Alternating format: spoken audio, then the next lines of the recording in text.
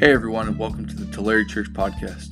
We'd like to take a moment to thank you for engaging in our content as we seek to help others grow in their relationship with Jesus. We hope and pray these sermons and talks will inspire you to take your next step in your faith journey. Thanks for listening, and have a great rest of your week.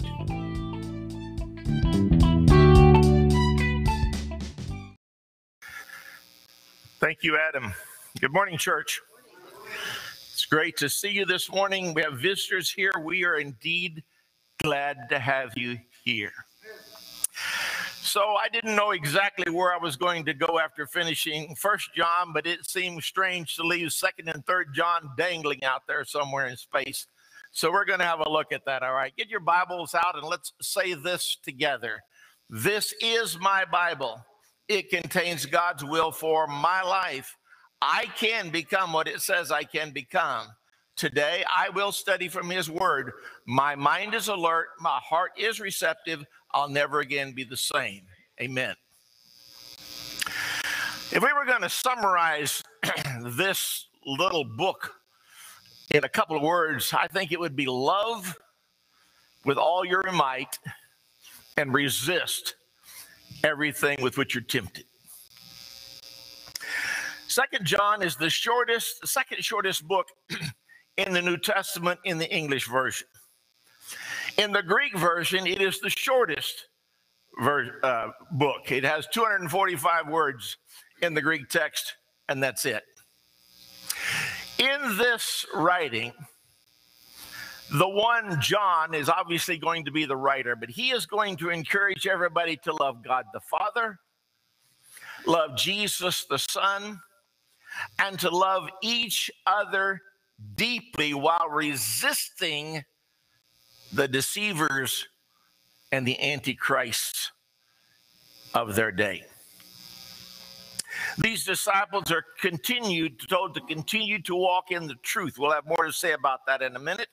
You shall know the truth, Jesus said, and it's the truth that sets you free.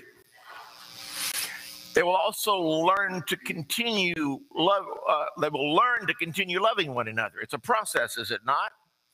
I mean, I'm the only one in here that's really easy to love, but the rest of you know, we have to work sometimes at learning to love one another. Then finally, be on your guard against false teachers.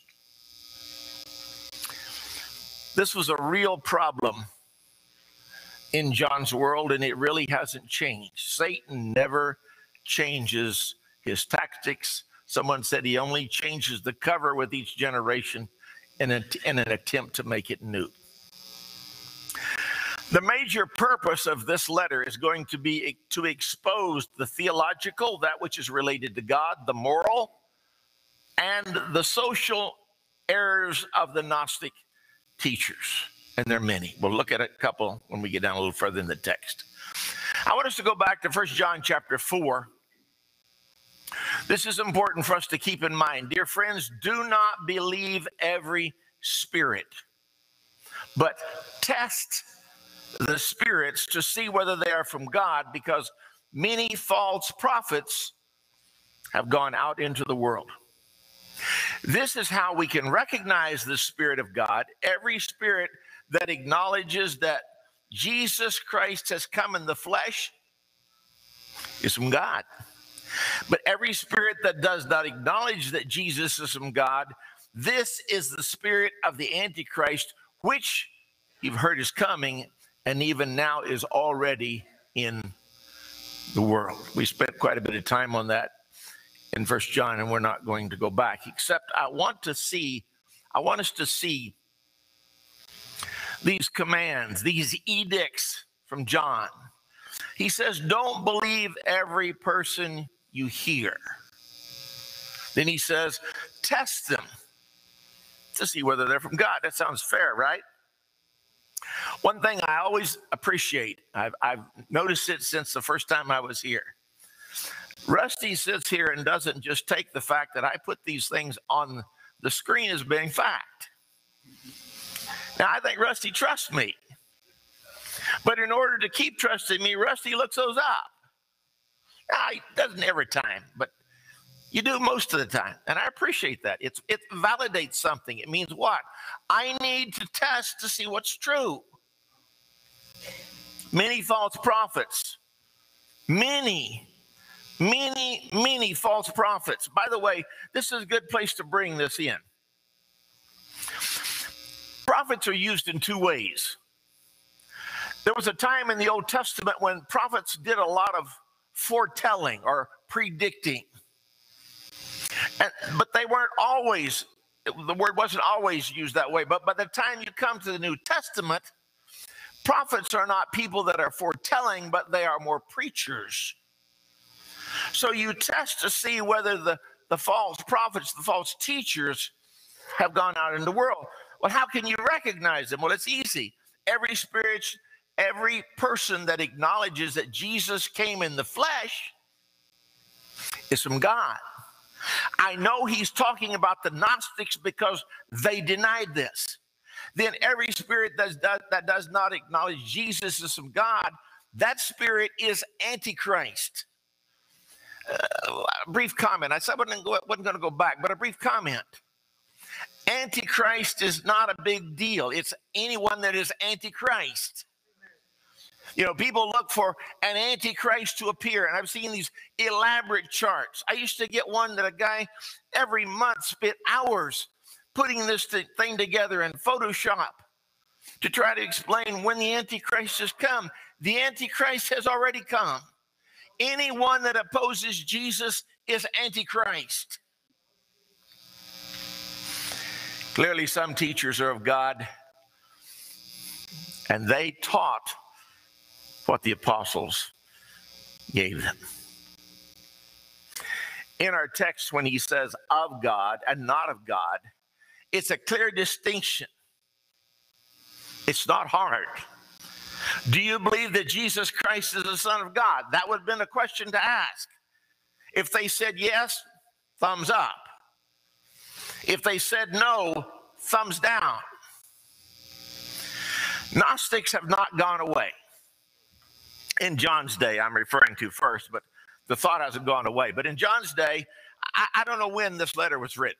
These are all written in the last part, probably 95, 96, 1st, 2nd, 3rd John. Some say this was the first letter. I don't know. I really don't know. But the Gnostics have not gone away. What is it that the Gnostics valued above everybody else? As they were trying to teach Christians to draw them away from the Christ, what was that which was most important to them? Knowledge. The word Gnostic comes from the Greek word gnosis. They prize knowledge, but here's a couple of things.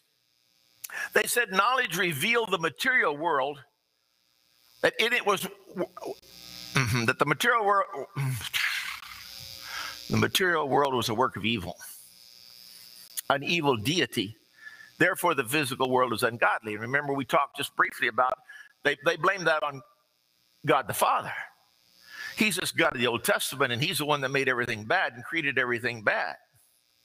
And they said knowledge tells you that. Then the divine is to be discovered by some kind of interior search. It's not this external Savior, Jesus. If you want to really find the divine, you have to search within yourself. Books like the Epistle to Mary Magdalene, the Epistle to Thomas. There's a whole host, about 52 of these were discovered. And they sound good in the title, but when you get in and read them, it's obvious they are not even closely related to anything that's inspired. I want to summarize this whole thing. We read it, so I want to try to do it, and then we're going to come back and look at it verse by verse. John calls these people my little children. It's an endearing term. John spells out how they should respond to those who do not acknowledge Jesus. He wants that to be really clear. And thirdly, John instructs what the believer's response to the person who is preaching the gospel of Jesus. All right. Who's the elder? Whoever wrote First John wrote Second John. Whoever wrote Second John wrote First John. Hope, presbyteros, an older man. Yeah. Who's the chosen lady? I think it's not explained in any way in the text. I couldn't find it anything related to here, anything from the book of Ephesians, anywhere related at all. I think it's a personification of a congregation just like this one right here in the city of Tulare. Personification, remember, is a figure of speech in which inanimate objects are given human qualities. It's not uncommon at all. In fact, about the only way that I know that the church has ever talked about is in terms of a woman. Let's look at three of them real quick. The bride of Christ, Ephesians chapter 5. You want to know who that is? That is the church. He will make that so clear in there that if you can see through a ladder, you can find that one. I'm jealous of you with a godly jealousy. I promised you to one husband, to Christ, so that I might present you as a pure virgin to him. Way over at the end of the book, the Bible, Revelation 21:9, one of the seven angels who had the seven bowls full of the seven last plagues came and said to me, come and I will show you the bride, the wife of the Lamb. So the chosen lady, I believe, is a personification of the church. In the context, it won't work to say that this is a wife or a woman. Why? Because John could hardly refer to his personal love for a lady and her children and say, well, that's what we heard from the beginning. In the context, it won't work. All right, verse 1, the elders of the chosen lady and her children, whom I love in the truth, and not I only, but all who know the truth. The elder, as John refers to himself, probably indicates an advanced age. Someone says, well, maybe he's a shepherd in the church. Possibly, but there's no evidence that John was ever married. And one of the qualities that's necessary for one to be a shepherd in the church is to have a wife. So maybe he's giving dignity to the letter. Maybe he's giving something. You know, if you get a letter from someone who's older and you've known that person, it adds significance to what they have to say. His love and his concern for his children never decreased. In fact, his faith in Christ has only gotten stronger. When Rome will finally say, you know, we're tired of hearing from you, we're going to banish you to the Isle of Patmos, we're going to remove from you all of the fellowship that you enjoyed. And what happens to John? And on the Lord's day, whammo, he gets this vision from God and he begins to write down the book of Revelation. You cannot isolate God's people ultimately.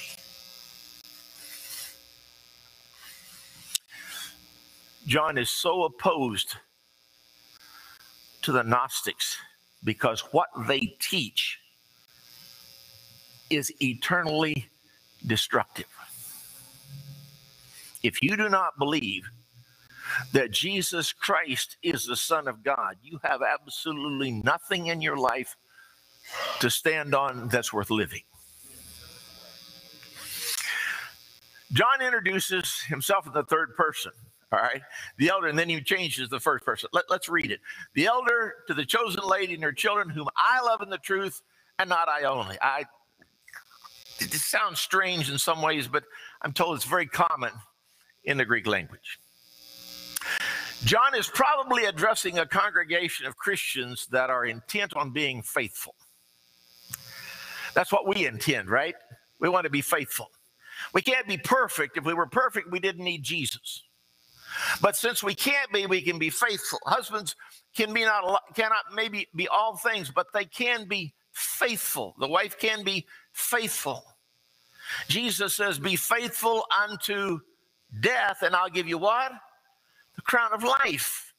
He's looking for faithful people. So in the midst of all of these antichrists, in the midst of all of these people who are trying to deceive them and say, that virgin birth never happened, that Jesus, Son of God, isn't real, they're holding on to the truth. Has our world changed very much?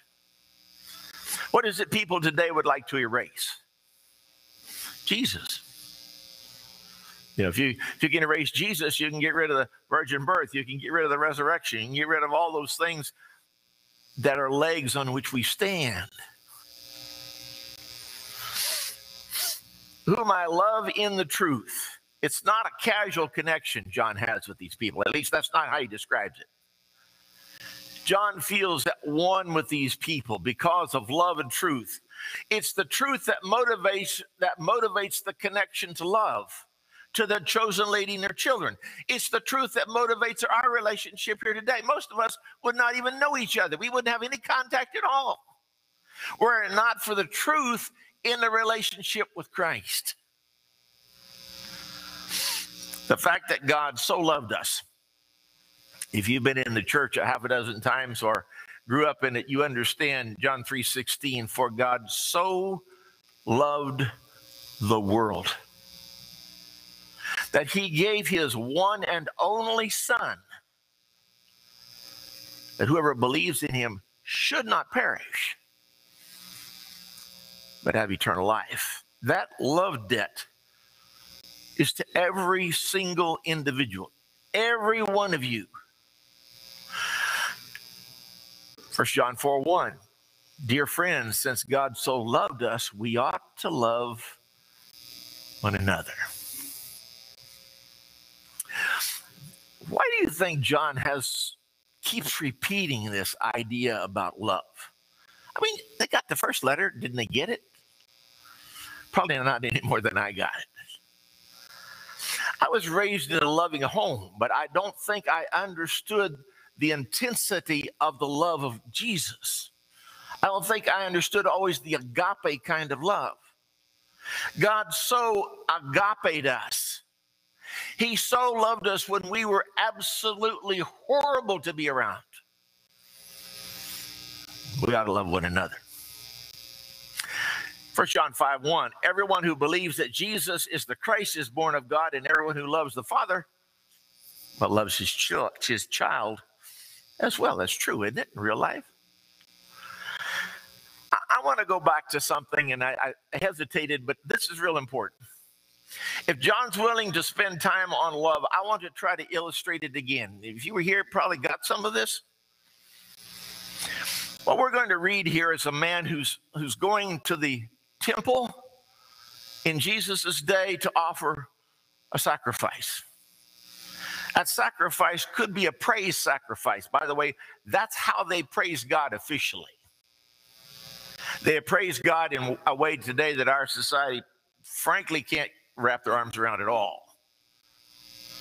But the sacrifice was praise. So if I had a sacrifice and I take it to the priest, now listen, therefore, if you're offering your gift at the altar and there you remember that your brother has something against you, leave your gift in front of the altar and go be reconciled to your brother. And then what? Then come and offer your gift. So if you remember you have something against your brother, that's not what it says. It says if you think, my brother's got something against me, God says, I don't want your singing. I don't want your praying. I don't want your gifts. Keep your money. Keep it all. If you're not right with your brother, leave your gift. Don't think you can praise me until you're right with your brother. Church, it doesn't get any bigger than this. If that verse were just applied to our society, we would live in a totally different planet. Now, but I tell you that men will give an account on the day of judgment for every careless word you've spoken. For by your word you'll be acquitted, and by your word you'll be condemned. You ever spoken an idle word? Yeah, sadly. I try to remind myself of this. I've written it in my Bible because a lot of times it's easy when I have time to think about what I want to say, Joel, and I can have time to tweak it and work it. But in those moments when I don't, so easy to let my tongue get loose. Remember, the tongue is a what? It's a raging fire. I can change a relationship with one word and a glance. And not I only, but also all who know the truth. This shows to me a high regard that he has for truth. The mutual love is a command for all of us. This is something that we must have toward each other. It's not an option. It's not, well, gee, I think I can get by with this. You cannot get by with it at all. John is not the only apostle to write about relationships in the church. Who do you think that would be? Well, it would be Peter, wouldn't it? Love the brotherhood of believers. Man, that's a blanket full. I mean, I can love Adam. We can sit down and talk about anything and work anything out, but love the brotherhood of everybody? All those stinkies, all those other people?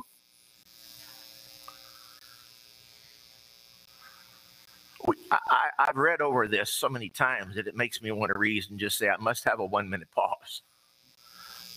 Love the brotherhood of believers. Why? Because we're all on a journey to the same place.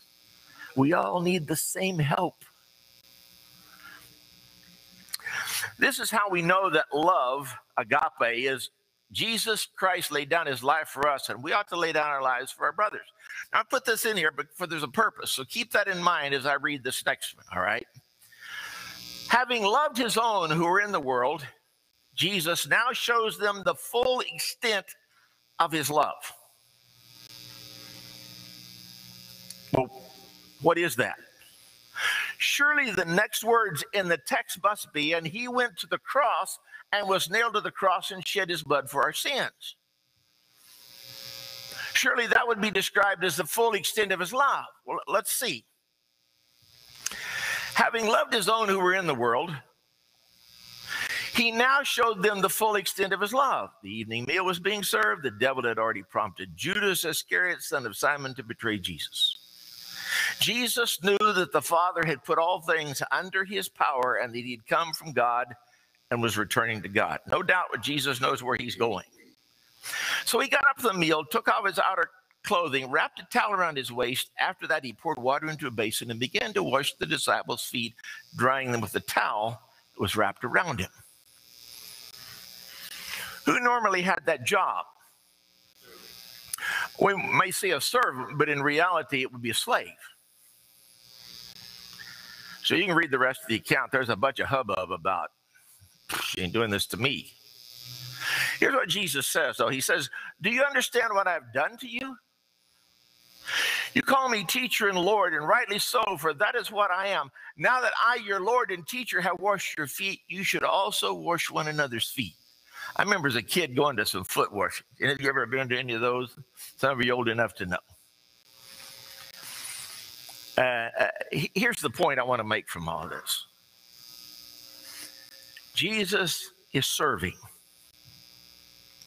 I'm not in any way making light or reducing the significance, or if I could, his death upon the cross. Listen closely. Jesus serves his disciples as a slave. The whole idea is service, service, service. He's been doing that to the whole world around me. He's been doing it to everybody. But finally, to these 12 people, he finally gets down and tries to drive a point. Do you understand what I've done? Now, it could be that you and I, it's possible we could be asked to lay down our life for one another. But I'm going to tell you what is absolutely a fact is that he intends for us to serve each other. That's the point. Do you understand what I've done? You see, Jesus served, gave, served, gave. So when it comes down to the end of time and they're going to brutally nail him to the cross, that's just the next step. I'm not saying he liked it, and I'm not saying it was easy. He cries out, God, I don't want to die. But if you served everybody and you've given up everything you have to everybody, is that last step of dying going to be any greater? task. So when I read, lay down my life, well, I probably don't have to lay down my life for Steve Tillery. I don't even have to do that. So I can ignore Steve. Really? Really? I hope we can keep this in mind every time we read, not only in 2 John, but anywhere else about love. We understand love is the biggest thing to God. I am not going to have this relationship with God if I do not have this relationship worked out. Amen. All right. Verse 2, I want to read verse 2, but to do that, I want to tie it with verse 1. The elder to the chosen lady and their children, whom I love in the truth, and not I only, but also all who know the truth, because of the truth which lives in us and will be in us forever. I don't know where it's been all my life, Dale, but I read that for the first time this week. I mean, because of the truth which lives in us, and it's not going away. Apostolic truth was intended to be the permanent guide to a believer's life. It's not subject to evolution. Now, we will become more mature in our love as we grow in our relationship with God and with each other. But there's not going to be some new edition of love, printed. It's already done. It's already displayed. Can't beat the one we just looked at. But the word of the Lord, Peter says, stands forever. And this is that which we've preached to you. Why does it stand forever? Because it's the essence of Jesus. You got to get rid of that. You got to get rid of Jesus. Everything that he said, everything that's written in here is from God. Stay with me. John's statement is that truth lives in us, present indicative sense, the one that I love. That means they'd come to know truth, and it has now become a permanent part of them. It's not going anywhere. Is that good? I think so, because it stabilizes our life to know that truth will not disappear. Our world thinks that whole idea is nuts. They want truth that's comfortable, which is rare. The Gnostics had incorrectly assumed that truth is fluid. This will date me, all right? Watch it wiggle, see it jiggle. Who am I talking about? Jell-O. You put Jell-O in. I know I didn't do as good a job as the little kids did, but the point of it is what? Jell-O will mold in anything. You put Jell-O's over here and Jell-O's over there. You can put it in the cup. You can make it look like a star. Jell-O it's just fluid. And that's how they look at truth. Absolute truth can never be compromised. We need to make sure that we're standing on absolute truth and not Jerry's opinion or Jerry likes this custom. There's some truth worth dying for. There's other truth that's not worth getting upset over. The eternal nature of God's truth assures us that the Bible text will forever remain unique in doctrine and practice. Now, there is a judge for the one who rejects me, Jesus says, and does not accept my words. That very word which I have spoken to him will condemn him in the last day. This is what I read for. The other is important, but this is what I came for. For I did not speak of my own accord. This is Jesus, but the Father who sent me commanded me what to say and how to say. Where have I been all my life? I knew the first part of it and just ignored the next two verses. Jesus said, everything that I've said, God gave it to me, and he gave me the how to say it. He said, now, what does Jesus know? He knows what it's like to be divine. He knows what it is like to be God, but he's emptied himself totally. And he relied on God. Jesus is very clear that the word will be what will judge men. Now that should make it fairly easy, right? I know people look at this book and they go, but bazonkers. I can't even find a word. They go crazy. It's too big. It's not. It's not really that big a deal. If you study, you read, you share. So it's not like I don't have anything. You know, every time I always took a driving test, I thought, gee, I wish I had that earlier. I'd have done a lot better on it. I didn't know the answers. Well, guess what? We got the answers. And they're not a burden. In fact, they relieve my burden. Why will this word be used to judge all men? Jesus said, sanctify them through the truth. Your word is truth. What does the word sanctify mean? Well, if I split this church here and said, you're sanctified from this side, real easy. It means set apart. I'm looking at people who are set apart today from the world. How are you set apart? By the word.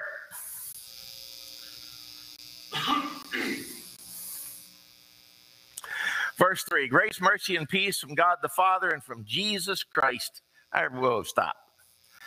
Read it too fast.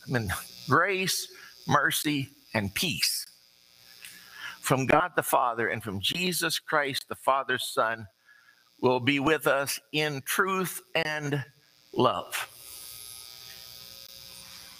What are grace, mercy, and peace? Well, they're typical ways that apostles addressed a letter to a church somewhere. What does it mean? Grace is defined as unmerited favor.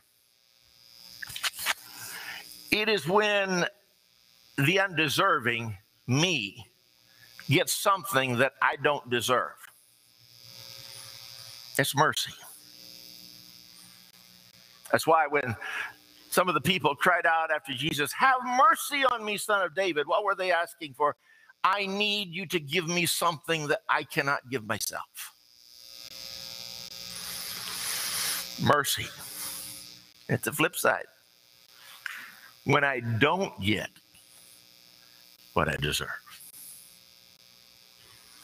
When I didn't hear the of my daddy's belt, that was mercy. Well, I had it coming. But, my daddy wasn't a beater.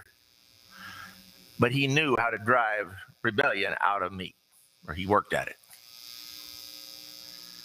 So mercy is when I don't get what I deserve. And then peace, the cessation of hostility. Every night, I get on the computer and I type in some places to try to see what's going on in Ukraine. Wouldn't it be great? Wouldn't it be marvelous if tomorrow morning cessation of all hostilities would stop? Peace would be ushered in. You see, this is what happens to us. God was hostile toward us. Why? Because we had everything coming to us. But because of the grace and the mercy of Jesus Christ, all hostility stopped when I became a disciple of Christ. My job now, it's a challenging one, but not impossible, to live faithful unto death. The older we get, in some ways, the easier that is. Much longer. You can only beat it so long, right? All right. So love and truth are just as important as grace, mercy, and peace. And here's the last statement. Jesus Christ, the Father's Son, will be with us in truth and in love. What a marvelous thing. Sometimes, I don't know what you're going through, or when you go through it, you feel like you've had it. Guess what happens when that comes? Just got to pause for a moment and say, Jesus is with me. He is with me in truth. He's with me in love. How do I know? Just close your eyes and get the picture of the cross. Get the picture of him serving, not just his disciples, but all the people who cried out, have mercy. That same Jesus is still offering grace and mercy and peace. And if you're here today and you need to take advantage of that, you know what that means, we'll help you.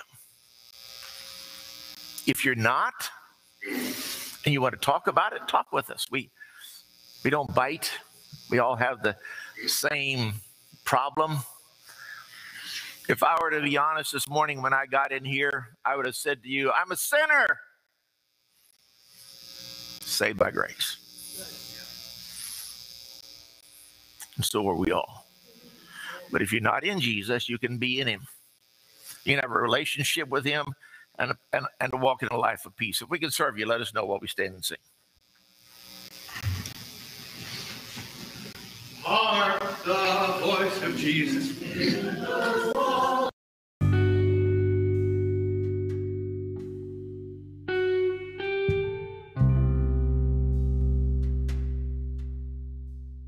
For listening to the Tulare Church podcast. If you have questions, feel free to send us a text at 559-234-4883, drop us an email, or reach out to us on our Instagram or Facebook page at tulare.church. Have a great rest of your week, and God bless.